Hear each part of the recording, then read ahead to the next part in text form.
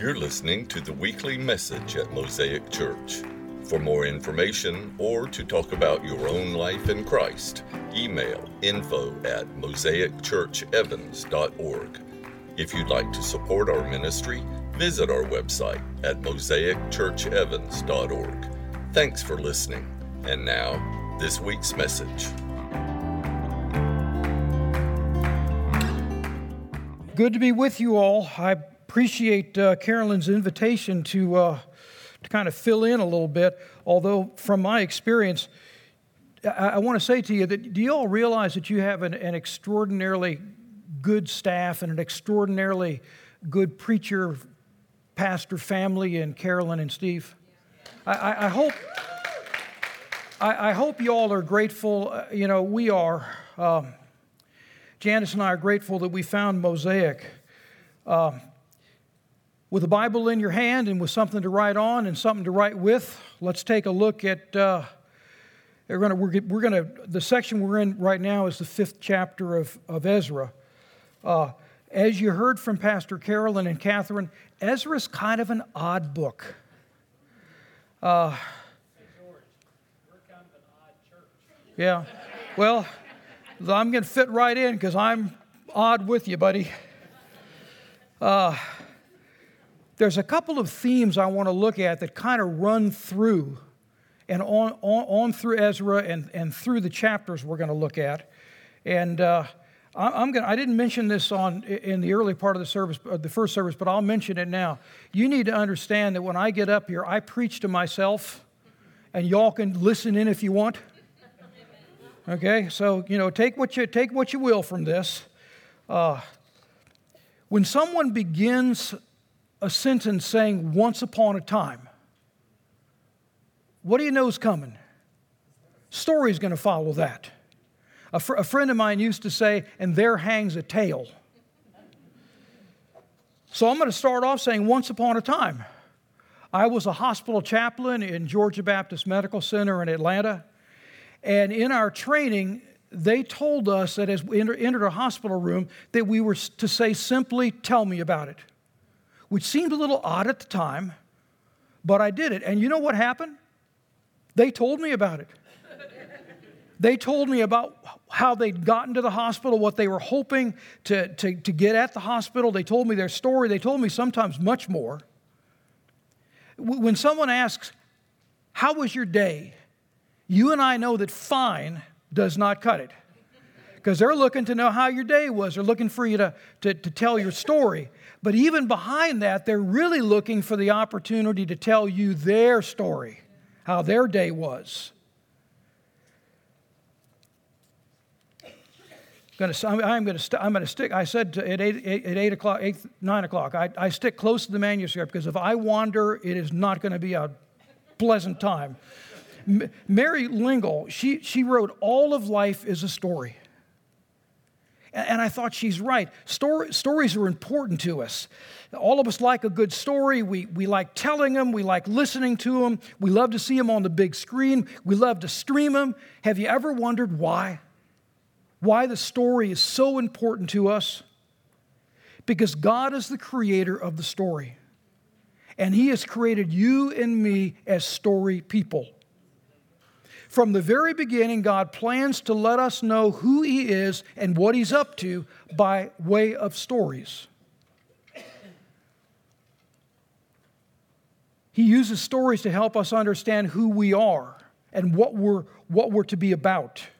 And you'll notice it's one of the reasons why the Bible is mostly stories. You have poetry and biography and song and history and letters, but mostly stories.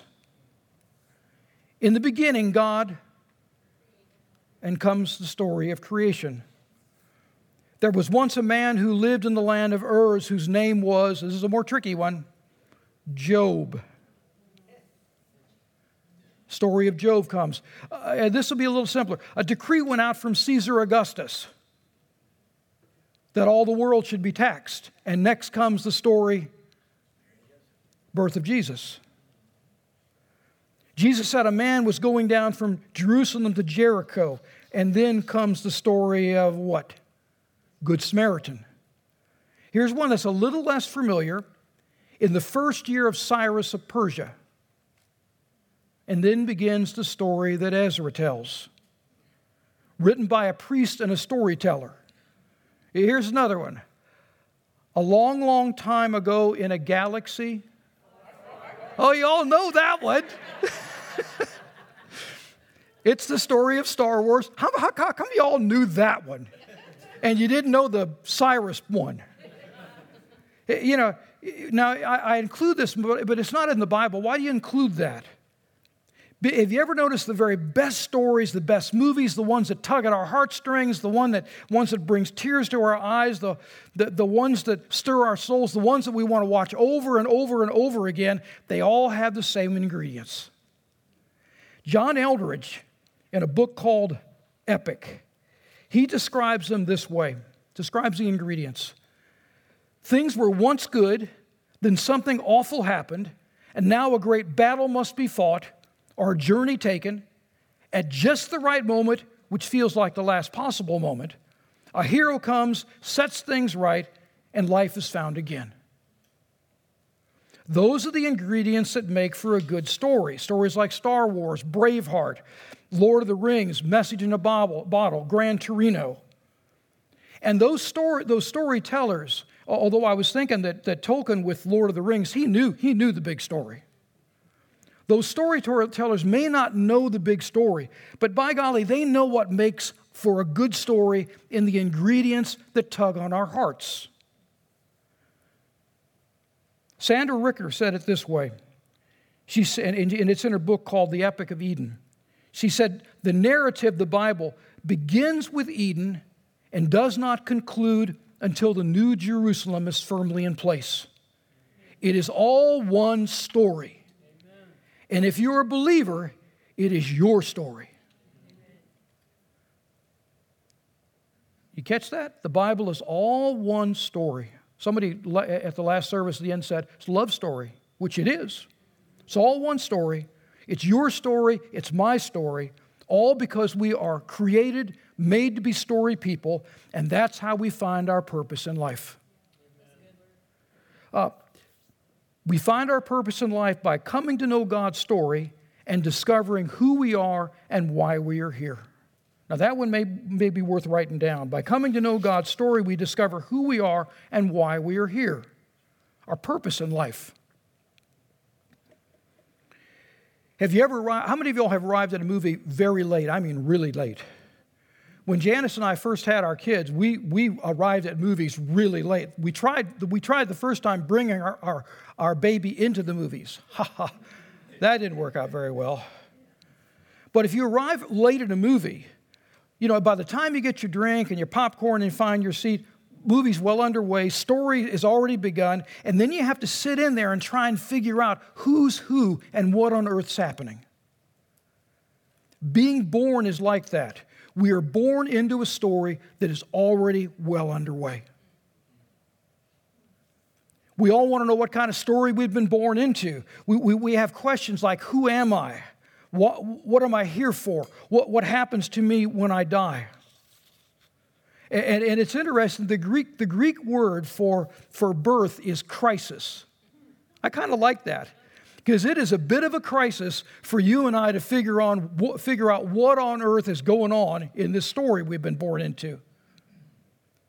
When we read the book of Ezra, we are coming into a story that's already well underway.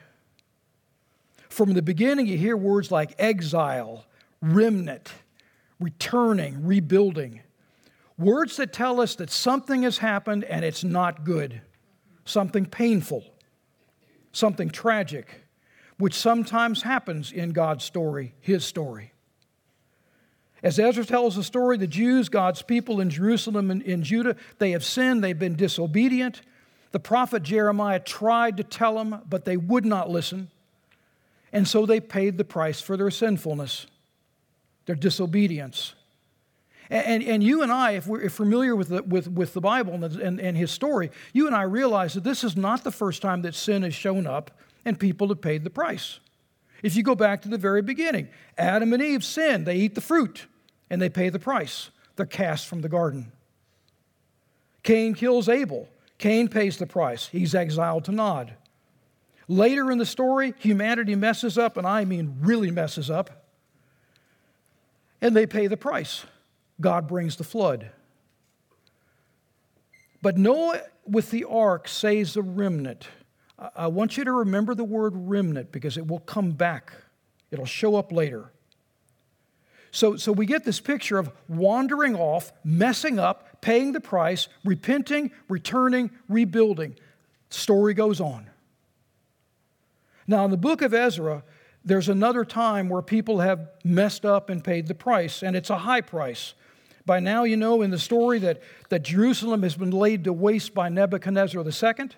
The temple where God resides was looted and laid to ruins. It was destroyed. The people are taken to exile in Babylon, where they live for some 70 years, more than a lifetime. All because sin will take you further than you want to go, it will keep you longer than you want to stay, and it will cost you more than you want to pay. Maybe worth writing that one down. Anybody had some experience with that? Okay, then I'm not alone.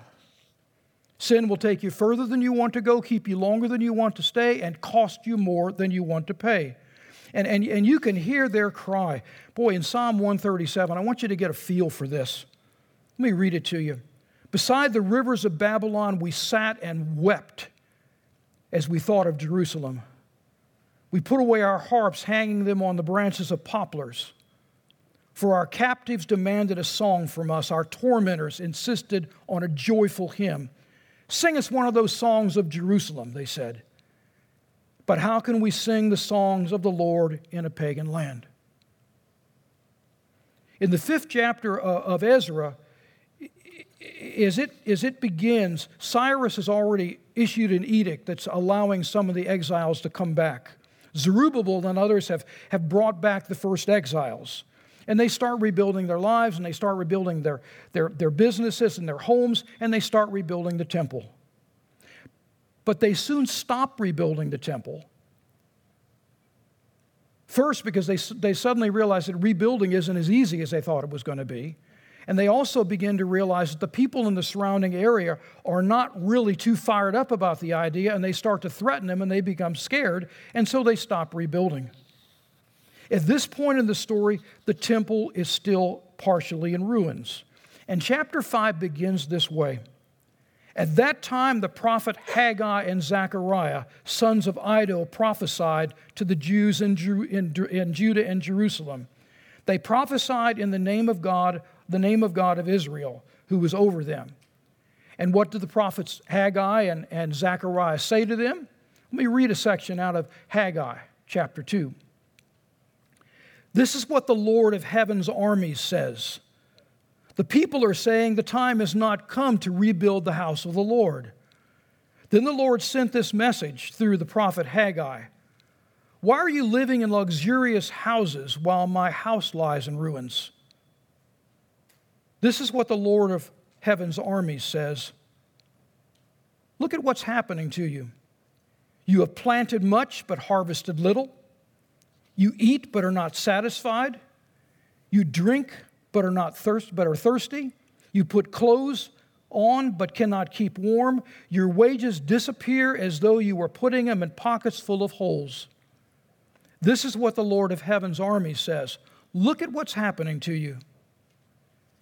And with that, the prophet Haggai reminds us that when we forget the story and we forget our place in it, every time we wander off, there's a price to be paid. We live with a deep hunger for more.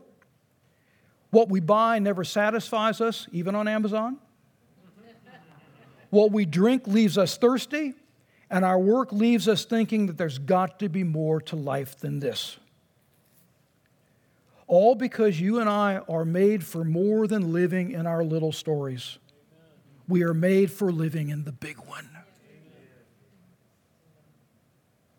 We're made to live in it and find our life in it. So after the prophet Haggai calls them to remember who they are, he begins to call them to remember what they're to do and what they're to be. And he reminds them that they're part of a larger story rather than this small story they've been living in. Then the prophet Haggai says, now go up into the hills, bring down timber, rebuild my house. Then I will take pleasure in it and be honored, says the Lord. So in response, they begin to rebuild again. Think about it. The book of Ezra is another story within his story about forgetting and wandering off and messing up and paying the price and then remembering again and repenting and returning and rebuilding. Sounds a lot like my story. Maybe it sounds like yours. And I was thinking about this as, I will say to you, I have done some real forgetting in my time. Some of my wandering off has been just by mistake. I was unaware I was wandering off, but there have been times where I have wandered off or walked off willfully knowing what I was doing at the time. Got any company?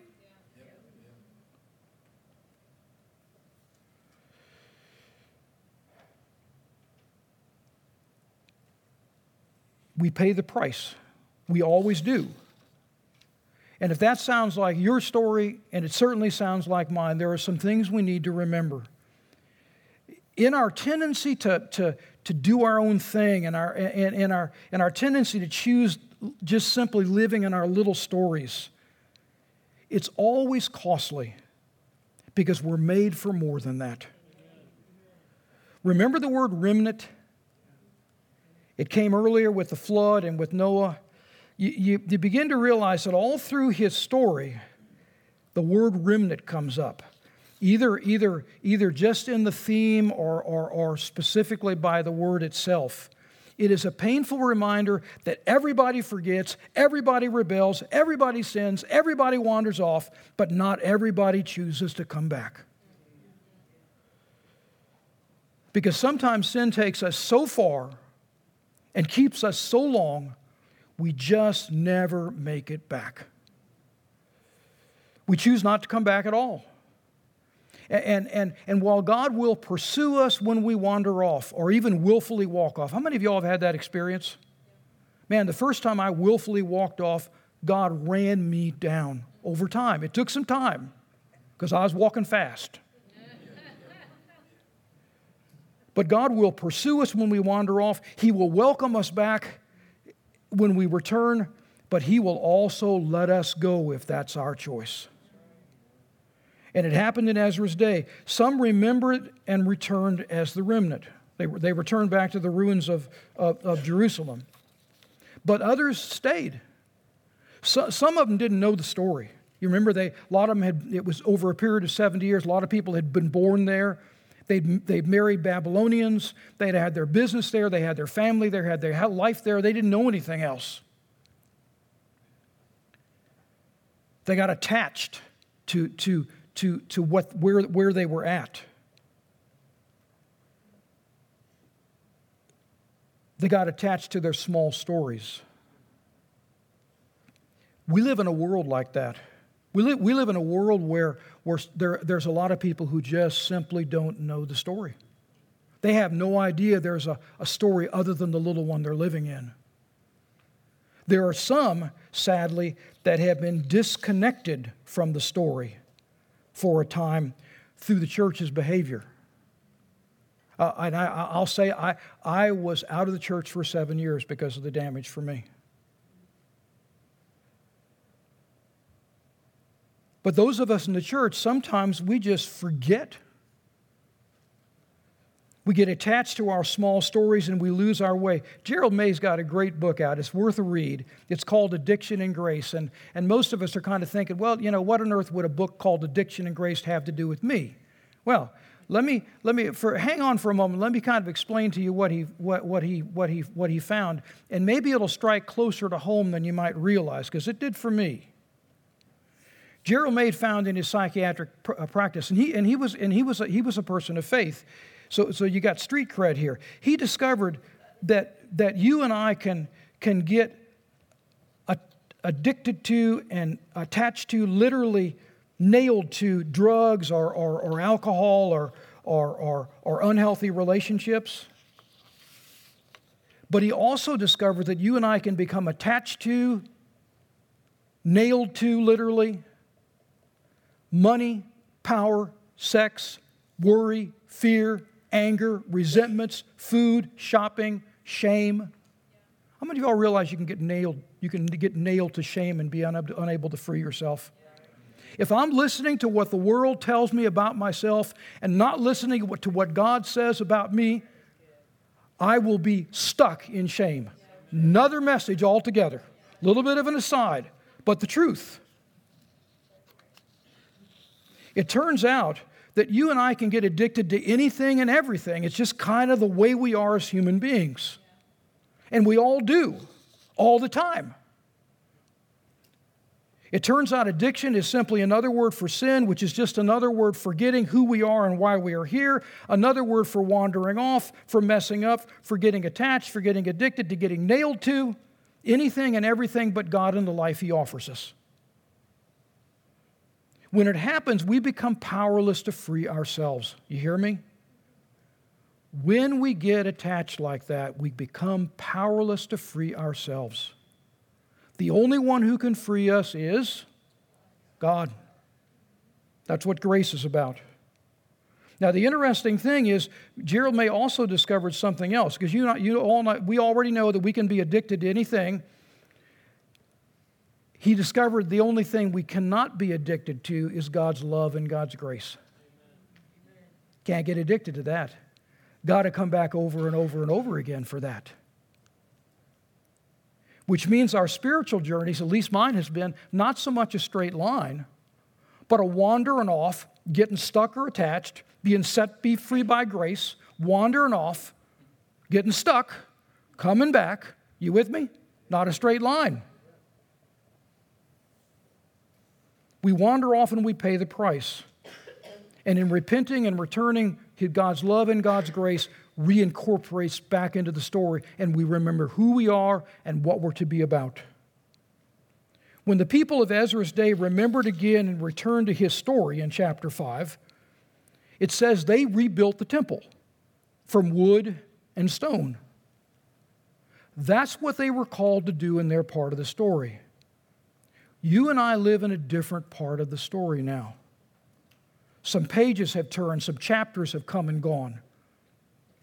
Something critical has happened. Jesus has come among us. Jesus has been willing to give His life for us. We've been gifted after the resurrection with the Holy Spirit. So we have a different calling. The Apostle Luke reminds us in the book of Acts when he's speaking to the Athenians, he says, "The God who made the world and everything in it is the Lord of heaven and earth and does not live in temples made with hands." So it's important, and as valuable as buildings are, we're not here as our part of the story to just simply build or rebuild buildings. We're called to rebuild lives. And we're called to rebuild and help others rebuild their lives in the image in which we have been created. As the Apostle Paul calls us to remember our part, he says this in the letter to the Corinthians, 1 Corinthians 6:19. "Do you not know your body is a temple of the Holy Spirit within you, whom you have from God? You were not your own, you were bought with a price, so glorify God in your body." In other words, live with the evidence of what Jesus has done for you. Love others as He loved you. Forgive others as He's forgiven you. The Holy Spirit now resides in your heart and your life. Live and serve others so His presence is evident.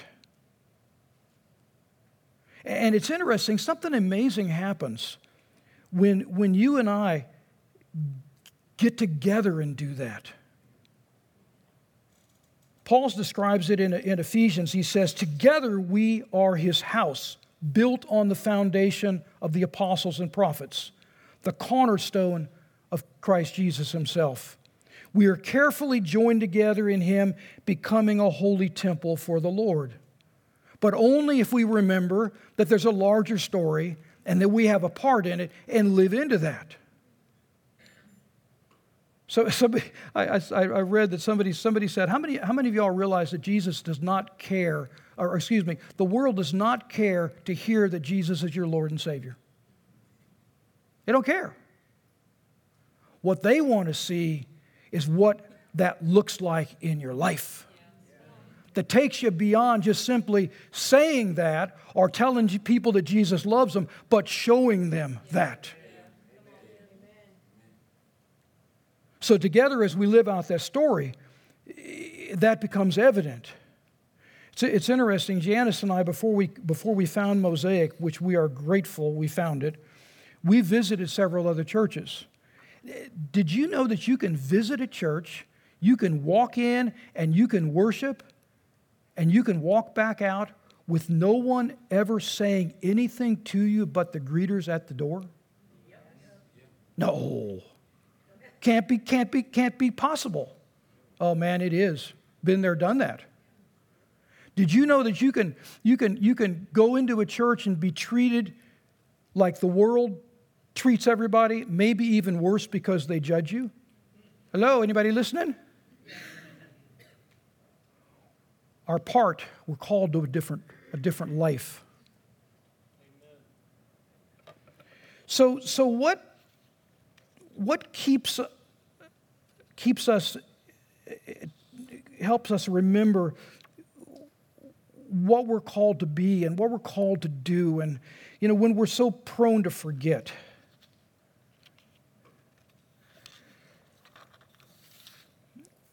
Elie Wiesel, who was a Holocaust survivor and an author, he wrote this: people become the stories they hear and the stories they tell. Scares me around video games, quite frankly, if that's true. And I think it's true. People become the stories they hear and the stories they tell, which means for you and me, in the process of trying to remember who we are and what we're called to be in a world that does not want us to remember that, we need to read the story and study the story and remember the story and find our place in it. We need to allow that story to begin to change our lives for the better. In the 6th chapter of Ezra, Ezra reports that the temple has been dedicated. It's been built and it's rebuilt and it's been dedicated. You know what they do next? In verse 19, he tells us, on the 19th day of the first month, the exiles celebrated the Passover. Now, why would they do that? The word for the meal around Passover is called the Haggadah, and it literally means telling. So what they did is they gathered around, and it's interesting, the question that's asked in this meal: why is this night different from any other night? And then they begin to retell the story. That story about being captive in Egypt, and how God in a mighty hand delivers them and sets them out towards the promised land. All so they could remember who they are and what they're called to be and do. So I was thinking, how do you and I keep remembering so we won't forget? Well, it's interesting. In 1 Corinthians, Paul gives us a glimpse of that when he says this. And he talks about having received this. He says, I received this and now I give it to you. The Lord Jesus, on the night in which he was betrayed, took bread. And when he'd given thanks, he broke it and said, this is my body, which is for you. Do this in remembrance of me. In the same way, after supper, he took the cup, saying, this cup is the new covenant in my blood. Do this as often as you drink it in remembrance of me. In other words, when we come together as a community, we're called to remember the big story. Who God is, what God's about, who we are, our part in it. And what else do we say at the end of the service? Anybody remember? Christ has died. Christ is risen. Christ will come again. You know what we're doing? We're remembering that we're part of a much bigger story. Much bigger story. Between the Alpha and the Omega, we live and serve. And maybe the story will end today. Maybe the story will end in 1,000 years. But when the end comes, God wins. That's what the end of the book says. no matter what it looks like in the present. So I was thinking, as I was writing this and thinking about it, I have no idea where you are this morning in relationship to the story. Some of you may have come not realizing that there's a bigger story in than you're living in. You may be just simply living in your little story, unaware there is a larger story that you can live in. I want to say this morning that there is a larger story. It is the greatest story ever told. It is a love story about God loving you and wanting you to become all that you have been created to do. And He invites us to be a part of that. And if you're not a part of that, take Him up on the invitation. After having been on that journey for years, I will say to you that you will not regret becoming a part of it. But maybe you already know the big story, and you just got caught up in your little story. It's kind of funny at the 9 o'clock service, somebody said to me, "You're referring to my life as the little story?" Yes, I am. And compared to the larger one, it's little. It's what they referred to as a scratch on the glass in the general scheme of things. It's a little story. And I need to remember that, because I start to begin to think that my little story is the big one. And it's not. So if somehow, some way, you have forgotten about the big story, and all of us do, because remember, all of us wander off. It's just the way we are.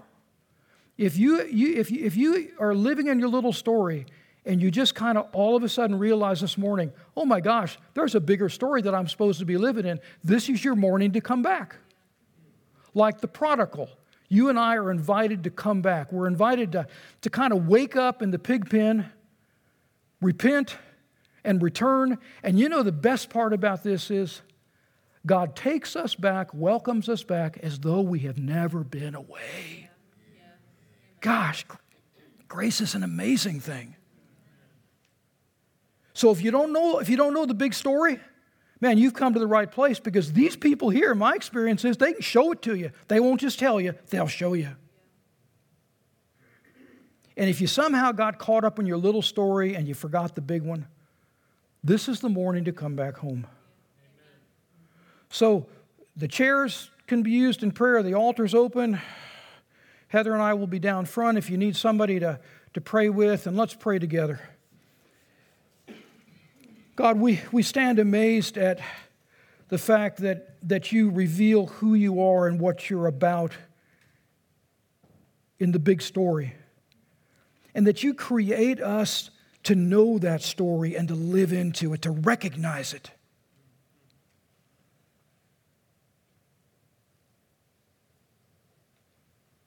Help us to create a space here where if we don't know the story, we can discover it by the way we're loved. Help us create a space here where if we've wandered off again, that this will be a place where we can come back home, and come back home and as if we've never been away. And we'll give you thanks for the grace that allows that to happen. In the name of Jesus we pray. Amen. Thanks for taking the time to listen to our message. If you live in the area and are looking for a church home, we'd love to see you. Visit us or check out our website at mosaicchurchevans.org for more information. May God bless your day.